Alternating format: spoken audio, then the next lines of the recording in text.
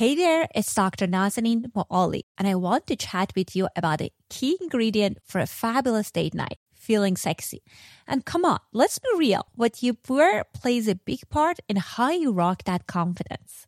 That's why I'm thrilled to introduce you to Quince. Quince brings you premium European linen dresses, blouses, and shorts starting at just $30, along with washable silk tops, 40-karat gold jewelry, and more. And guess what? All of their goodies are priced 50 to 80% lower than similar brands. By teaming up directly with top factories, Quince skipped the middleman and hands us the saving. Plus, they stick to factories with safe, ethical practices and top-notch fabrics and finishes. How awesome is that? Picking from Quince's website was tough because they have a ton of fabulous choices. I ended up going for their 100% washable silk sleep dress in champagne. And let me tell you, my husband was floored. He's convinced whoever rocks this is in for a blast. I'm going to record some content on that dress so you can see how fabulous is that dress. Elevate your date night style with Quince. Pop over to quince.com/sexology for free shipping on your order and 365-day returns. That's quince.com/sexology to get free shipping and 365-day returns. Quince.com/sexology.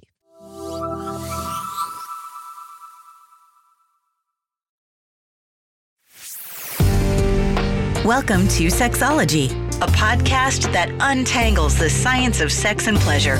And now, with this week's episode, your host, clinical psychologist, Dr. Nazanin Moali. Hello and welcome to another episode of Sexology Podcast. I'm your host, Dr. Nazanin Moali. Today we're going to talk about how to have conversations around sexuality. What I notice is in different episodes, the common theme that I hear from our experts, from our researchers, therapists, is one of the key component of having great sex life and improving your sexual health is being able to give and receive sexual feedback. And I know how challenging it is if we're coming from the background that's shame-driven. And also, this is not a topic that we're comfortable about ourselves and also talking about it with other people. It's funny that at times I get parents in my office that they want to talk about sex with their children and teens, and something came up and they want to kind of explore it with the kid. And it's just telling me, what should I say? And when it gets to the root of that, it seems like overall they never had conversation about sexuality with their friends and with their partners. And that's why it's so hard for them to approach this topic with their children. So I invited one of my colleagues and a fellow podcasters that she's fantastic about creating meaningful, deep connections and having authentic communication. Our guest today is Rebecca Wong. Rebecca Wong, LCSWR, is a relationship therapist in New Paltz, New York, where she also resides with her husband, their spunky children, and a handful of four-legged fairy mischief makers. In her private practice, she works with adults and couples struggling in life, facing sexual issues, and in the brink of divorce and parenting. Rebecca also moonlights as a workshop leader with the TMI Project, a nonprofit offering transformative memoir workshops and performances that invite storytellers and audience members to explore new perspective. Here's my conversation with Rebecca Wong. Welcome back to another episode of Sexology Podcast. I am so excited and honored to have Rebecca Wong on our show today. Rebecca, welcome to our show. Thank you for having me, Naz. I am so excited to have you on this show. I know before this interview, we briefly talked about our topic, and I can talk to you about this for hours.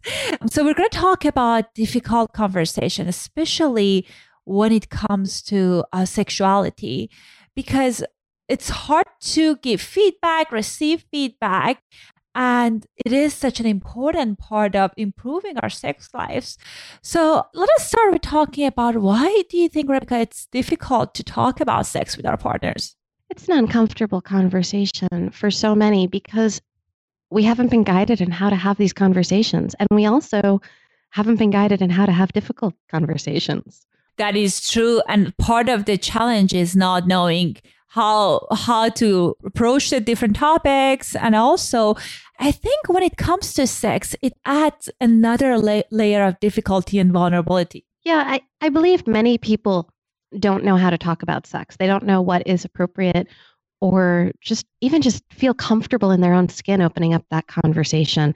And then add that into this being an uncomfortable conversation. I don't know how to have uncomfortable conversations. And I don't know if I'm going to trigger you, or if something I say is going to put you on the defensive.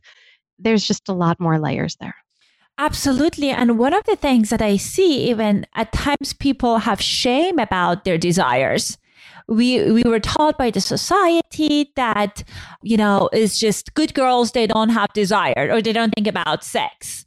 And here we are, we have these desires, we want to talk about it with our partners. It can be very vulnerable and can trigger lots of shame, at least based on my experience. Oh, very much so. I have women who come in and tell me about their fantasies, and they tell me that they feel like their fantasies are a betrayal to their partners.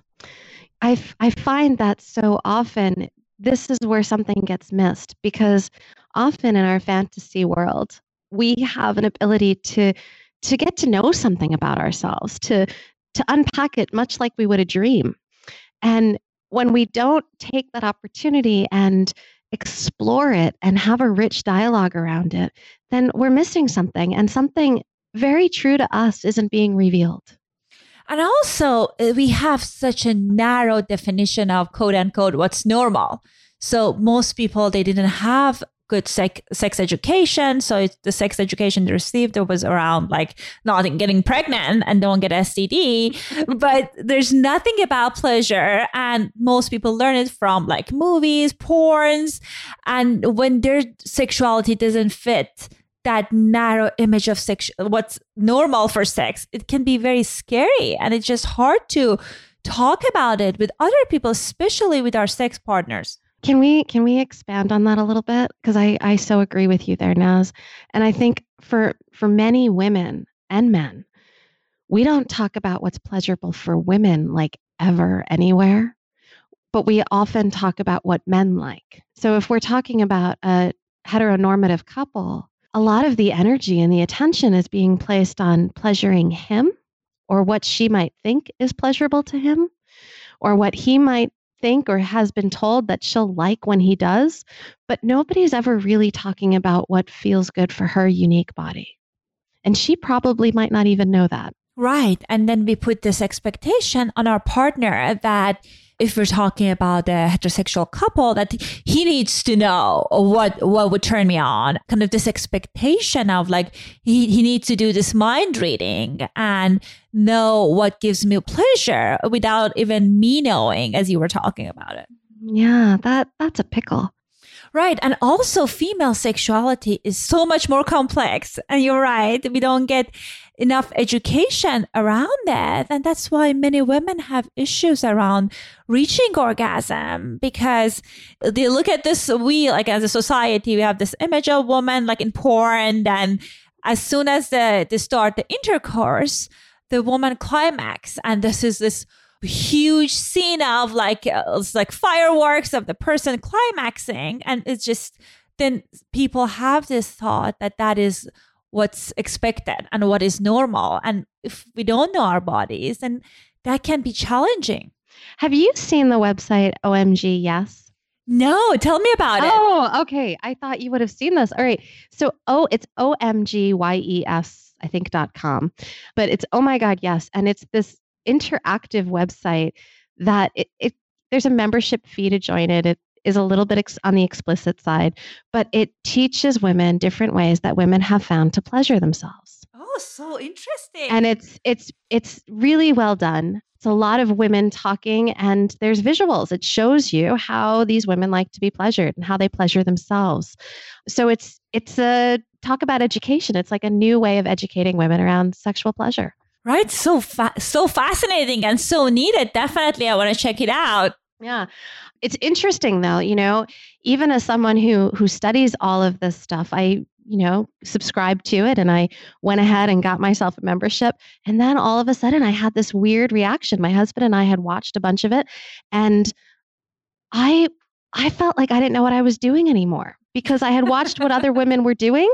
And then what I knew to do for me somehow all of a sudden didn't apply, which was so bizarre. Like, it was such a bizarre reaction to watching something educational. So I just want to put that out there as like a normative story, that sometimes when we watch things, when we see things, we tend to take them in, and then we start judging ourselves and wondering, like, this thing that I usually do doesn't feel, I'm confused by it now. So I just kind of want to throw that out there, that even though there's these amazing resources out there, I think the best education all of us can have is just to spend time with our own bodies and to know what works. I am so glad you mentioned that, because I had similar experiences. So part of this sex therapy certification for AASECT, we have to do lots of online classes, different education. And part of it was around like masturbation, diversity of vulvas. And these are, again, I'm very open about my sexuality, and these issues were not an issue for me. But then learning people's experiences, watching those videos, I started doubting myself that, oh, is this normal? If I'm normal? And that's definitely a very important point that you're mentioning, that our kind of tuning in with our body is the best tool. Touch yourself, see what feels good. I mean, there is no better form of education than that. If it feels good to you, then that's what brings you pleasure. Right. Our bodies can be the best navigation when it comes to sex. And one of the simple exercises that sex therapists offer to clients, and I'm sure you at times recommended it, is like a mirror exercise of people kind of looking at their genital and exploring it. Even with that, just sometimes some women are just so kind of shameful about their genitals, and they have this negative feeling around that. And even like looking at their genital in the mirror can raise these strong emotions. Men and women alike, I think we have so many different messages that, at least in American society, but I'm sure all around the world, culturally, there's probably a lot of different messages around masturbation. And is it accepted? Was it accepted in your home? What were the stories that were told to you or that you took in? This stuff still applies in our adult lives. We still configure ourselves around these early messaging. Right. And even in the cases that we kind of have some understanding of what works for us, what gives us pleasure, it can be very hard to talk about it with our partner because of this. You're kind of putting yourself in this position of vulnerability. And at times your partner might read, like you were scared that your partner might read into that, like maybe she or he is not enough, or this is not, you're not enjoying it. So what are some of the guidance you have for us around talking about these issues? I think so much of this comes down to how we bring stuff up, right? And I like working off of a model of getting everybody really comfortable with having difficult conversations, with knowing that like we're both in this and we want to be in it together, that's an important conversation to have first, and learning how to sit with ourselves and keep ourselves regulated and calm. So I very slowly work couples usually back into sex. And when we get back into sex, one of the earlier exercises that I do, and this is a little bit advanced because we've done a lot of work in my office already at this point, but one of the things that I'll do is I'll ask the partners if they're comfortable at home, not in the presence of me, not in my office, but at home to masturbate. And then when they get more comfortable masturbating and they know what feels good for them, to invite their partners just to hold them or just to watch while they masturbate. There's something amazing about just being with your partner while they do what feels good to them and watching their face. Right. You learn a lot, you observe a lot, and that is a teaching moment. And it doesn't require a conversation, it requires a presence. And I think that's something that people don't do enough. They don't slow down enough and show each other, this is what feels good to me. Instead, they try to tell each other, you're doing it wrong. And there's a really different reaction. It's a lot harder to take in, I'm doing it wrong, I'm not getting it right, versus, oh, that's what you like. Right. And I think it's just can be such an erotic and powerful experience to witness your partner bringing her or himself to pleasure. And also, it's nothing expected of you. It's not like, you're bringing her to pleasure or bringing him to pleasure. You're just witnessing what works for her. And even just like seeing that can be very encouraging. And as you said, it's a teaching moment to see what she's doing that's working for her. Yeah, there's certainly some stuff to work through. Some couples get hung up on watching each other masturbate. But once you can sit with and tolerate those spaces within yourself and keep yourself regulated, observing is really liberating because it puts you in a position of not getting anything wrong. Right. Right? You're there to watch and to learn, maybe get excited, maybe get aroused, watch your partner, hold your partner, be there for your partner as they are aroused. But you don't have a responsibility here. Your responsibility is not to please your partner. It's not to arouse your partner. It's not to get your partner off. That's on them. They're taking care of themselves. So your work is really a lot simpler. Right. And I like that you're emphasizing keeping yourself regulated, because I think part of the struggle that I see is people like their feeling of shame gets triggered, or because of their anxiety they have, sometimes they don't communicate clearly about what they want. What do they mean? And they blur out something that can be hurtful, might not be clear indication of what they want. So it's important to kind of be able to maintain your calm and kind of feel grounded when you're having these conversations. Or at the very least, to notice when you're not feeling grounded. Right. Yeah.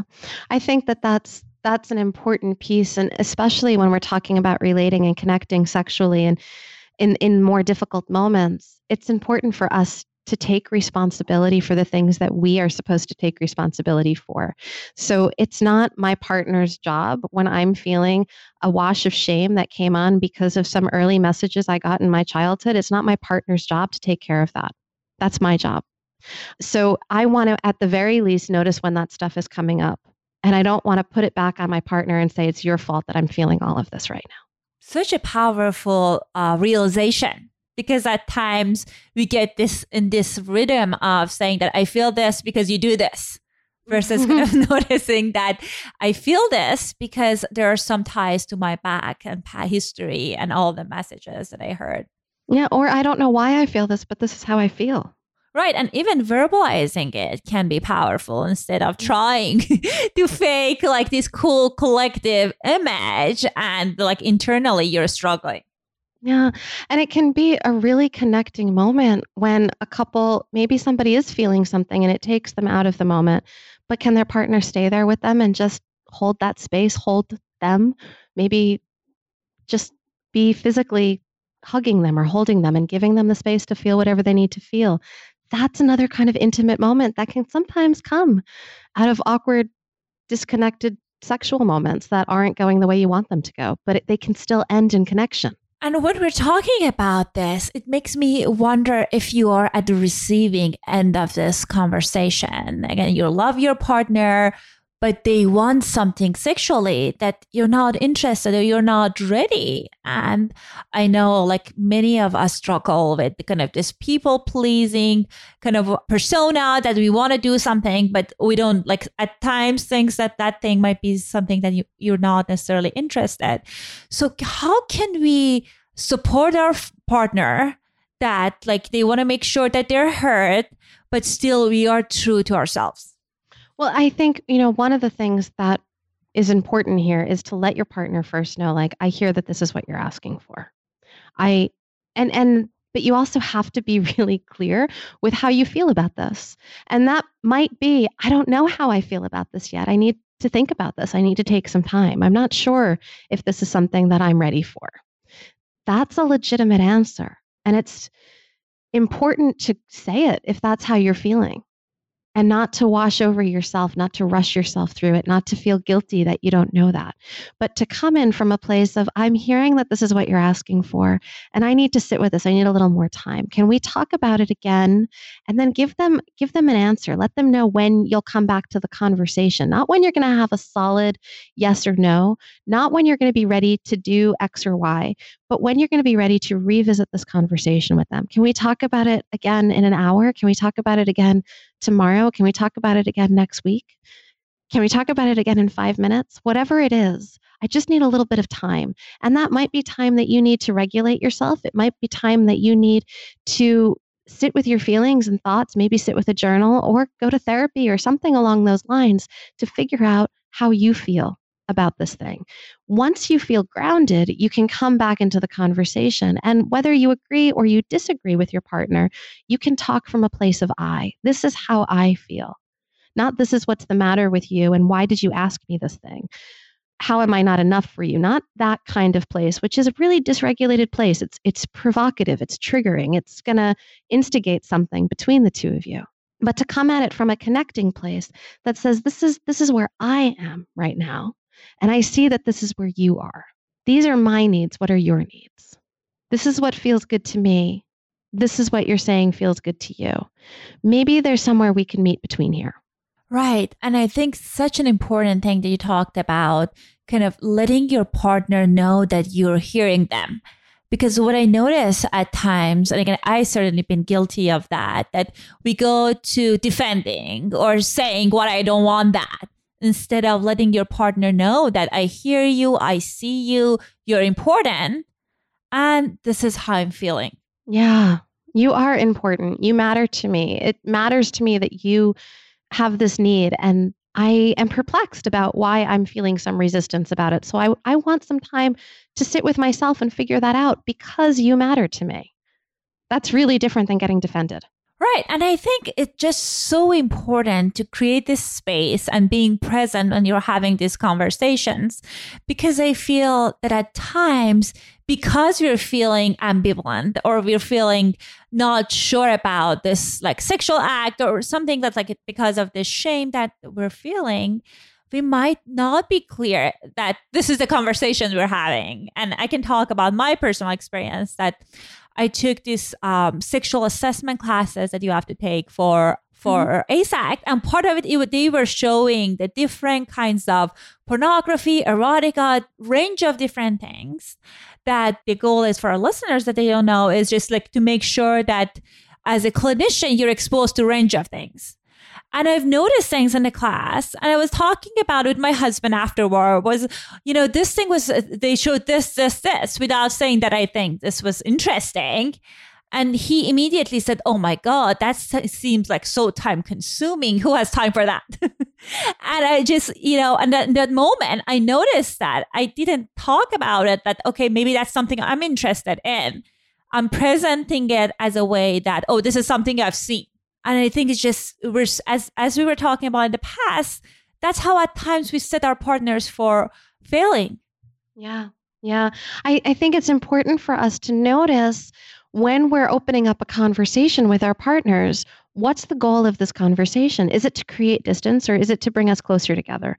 If we're looking to bring us closer together, if that's what my intention is when I'm having this conversation with you, then I want to set this conversation up in a way where I'm not going to be predicting the outcome is going to be bad from the first thing I say. So there are ways that I can do that. One of those ways is to keep the focus on this is how I feel. This is what I'm observing within myself, as opposed to pointing the finger at you. Because as soon as I point the finger at you, you're going to go on a defensive.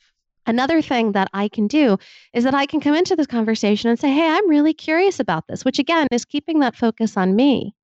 But it's also letting my partner know from the get-go, this is the conversation I want to be having with you. Right. And also taking the ownership of this is something that I'm interested, because at times I hear that couples saying that, this is going to be great for us if we do this, instead of saying that this is something I want. I think it would be interesting to add this, or like, what do you think about that, instead of like putting it on us as a couple will enjoy it. Right. Because maybe your partner is going to struggle to get there.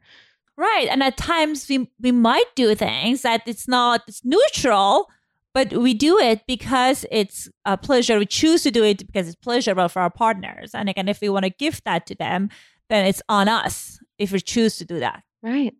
I'm thinking there are times where I might try something that my partner is curious about, because their curiosity piques my curiosity. Once I try it, I might or I might not be interested in doing it again. But I might try it that first time if they present it to me in a particular way that piques my curiosity too. Right. And that I feel our sexuality is evolving as our experiences changes. And that's a great way of seeing what else is interesting you, what else can be erotic to us and increase our erotic energy. Yes. So also at times there are like power struggles in the couple. That was one of the other things we talked about, was like one part of the couple like hold the power outside the bedroom, and the other person is like holding the power, sexual power in the bedroom. Would that be okay if we talk about that? Oh yeah, I love talking about power. So often in couples, power is something that is being dealt with relationally, whether it's about, how we're managing our family life, or who's bringing home more money in the household, or who's paying the bills, or who is doing more household chores. Power is something that exists within a family, within a home, within a couple. And it also exists in the bedroom. However, sometimes it's easy to flip that power or play with different power dynamics in the bedroom, and that can be pretty exciting. For example, sometimes like a woman who is in the boardroom all day at work, she might really like to be more submissive in the bedroom. There are different ways that couples like to play with this kind of stuff, and it can be really exciting and really fun to explore this. It can also sometimes shock people when a different piece of that power archetype starts to show up in the bedroom. Right. And that's such a common experience. I hear it all the time, that how sometimes when people are like how they present in the world, they wanted to take on a different role in the bedroom. And that's going to be another challenging thing to talk about, because the fear of judgment and how to bring it up with your partner, that's something else that can be hard. Yeah, it can be hard if we're not sure of why these things present within ourselves. And I think this is what I keep coming back to in all of these difficult conversations. So much of it starts at slowing down and just sitting with ourselves and understanding a little bit more. We might not understand it all. A lot of it might be unconscious, but understanding or getting curious about understanding what's happening within us. Because when we're curious about it, then we're not presenting it from a defended place. We're presenting it from a more open and join me here. Let's see what this is about. I'm feeling like maybe today I don't want to be the one to initiate. I'd really like for you to overpower me, or whatever the thing is that we want to say to our partner, to come at it from a place of curiosity. That tends to go over a lot better than when we come at it from a place of you're doing this wrong. This is how I want you to do it today, or why are you doing it that way? Curiosity usually always wins.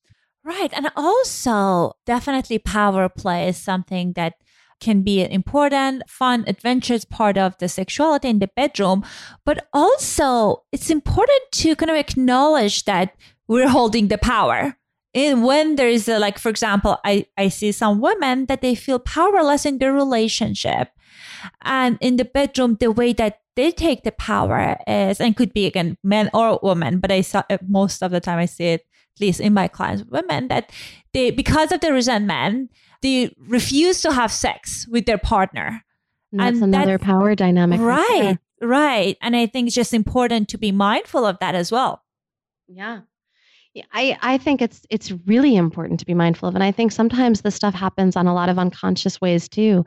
I've seen with couples where maybe the male partner isn't feeling like he can express himself and he's not feeling seen or connected to, that all of a sudden he starts exhibiting signs of erectile dysfunction in the relationship. He's not maybe exhibiting it when he's masturbating or in other places of his life, but he's exhibiting it when they're trying to connect sexually. So these types of things show up, and conscious or unconscious, there are ways of feeling safe. And that's really what power is about. Power is a play around how do we feel safe. It shows up unconsciously when we're not being conscious of it, when we're not dealing with it, when we're not looking at it in the relationship. And it can show up in a really fun way in the bedroom when we are being aware of it and we can actually literally play with it. Right. And you brought up the feeling seen thing. And I think it's such an important part of our sexuality that people at times, they don't pay attention to it. For example, you were talking about erectile dysfunction. I was thinking about some people that I work with. And yes, we do lots of behavioral interventions. But like when we kind of zoom out, they talk about how they feel kind of minimized. They feel not masculine outside their bedroom. And that caused some anxiety and impacts their performance in the bedroom as well. Yeah. I think also it's important for us to talk about the masculine and the feminine in terms of energy, because so often I think this is something that comes up in these kinds of conversations with my clients where there's a fluidity here. To be a man doesn't mean to only exhibit masculine energy, and to be a woman doesn't mean to only exhibit feminine energy. But there's a continuum, there's a fluidity, and we all need all of it, honestly. And at different times, we show up in different ways. Some of it is societal and social and cultural programming, and some of it is just how we innately express ourselves and how we show up. A mother might take on a really mothering role in some aspects of her life, or she might be the boardroom executive, and she might bring home all the money, and her husband might be home with their children. Mm-hmm. And it can all play with how we feel sexually and emotionally, how things get charged between us. And sometimes it can confuse conversations because in society we're taught one thing, and in our lives we're living something a little different than what we were taught. And it can confuse us and can make us wonder if we're doing it right. And I'm so glad that you're bringing up this topic of masculine and feminine energy. For our listeners, that this is a new concept for them. Can you tell us a little bit more about that? Yeah, I could tell you a little bit more about it. I don't know if I'm the expert in all of this, but I think an easy way to kind of describe this is that we all know that when things get dysfunctional, let's talk about it from that angle. When things get dysfunctional, when things get out of balance, and they can show up in like rageful, aggressive kind of ways, that's a dysfunctional, out of balance masculine energy. And a more dysfunctional, out of balance feminine energy might be shame, anxiety, depression, something along that line. But that doesn't mean that only men can be rageful and only women can be shameful. Mm-hmm. Right? It just means that that's an expression of when things are out of balance. When things are more in balance and harmonious, we all feel healthier. And we all get along better. We're all able to assert ourselves, that's a more masculine energy, and nurture each other, which is a more feminine energy. But that doesn't mean that a man can't have those feminine qualities and that a woman can't have those masculine qualities. Healthy balance happens in between, kind of like yin and yang. Right. And again, I love that when you kind of like brought up the topic of it's something that in all of us, we have the masculine energy and feminine energy, and it's just important to kind of have them in a harmonious way. Yes. So I noticed that we're toward the end of our time, but I definitely want to make sure that we talk about all the wonderful contents and offerings that you have. I personally love your podcast, and it's so refreshing to hear about a podcast that's kind of explore things in a more meaningful, deeper, thoughtful way. So tell us a little bit about how can our listeners get a hold of you? What are some of the offerings that you have at this time? Sure. So I have a podcast. It's called Practice of Being Seen. And it's really about how to create deeply restorative ripples of change within ourselves and the world around us. And the majority of my listening audience are therapist change makers. As you know now, I'm a relationship therapist. And so I'm really speaking towards the relationship that we have with the world around us, but also the deeper relationships that we have within ourselves. So that's the podcast, The Practice of Being Seen, which it's just a platform that I use to kind of start spreading the word about connectfulness, which is a methodology and my signature method that I'm really working into a lot these days. I believe that connectfulness begins with the practice of being seen, with that deeper dive, that looking inward and creating those ripples of transformation. What connectfulness is, though, is it's a research-based methodology that helps us to see and embrace all of the pieces of ourselves, the messy, the marvelous, and everything in between. And it comes at this all from the perspective that it takes a really brave discipline of consciously integrating and remembering who you are, what you're made of, and why you're here to get there. It's also an invitation to shed outdated layers and inhibitions and to reconnect with your own intuition and wisdom. Because I believe that when we develop a regular daily practice of connecting with ourselves and the world around us, that's where we create those ripples of change. And that's where we can actually affect change in the world. And it all starts within ourselves, but that enables us to have the relationships we want to be having. So I also offer mentorship to other clinicians, other therapists, and I work in a therapeutic way with couples and individuals in the state of New York. One other offering that I have is I do offer couples intensive retreats with me in Phoenicia, New York, at a wonderful resort called Menla, where the couples who come and they work with me for 2 nights, 3 days, deeply intensive, and they also have a range of spa treatments available to help and hold and nurture them and really work on that regulation stuff that we were talking about while they do their deep work. Excellent. So I make sure that I leave a link to the show notes about all this wonderful content, retreats, and the podcast that you have. And again, Rebecca, thank you so much for your time. This was so lovely to talk to you, and I wish you a great day.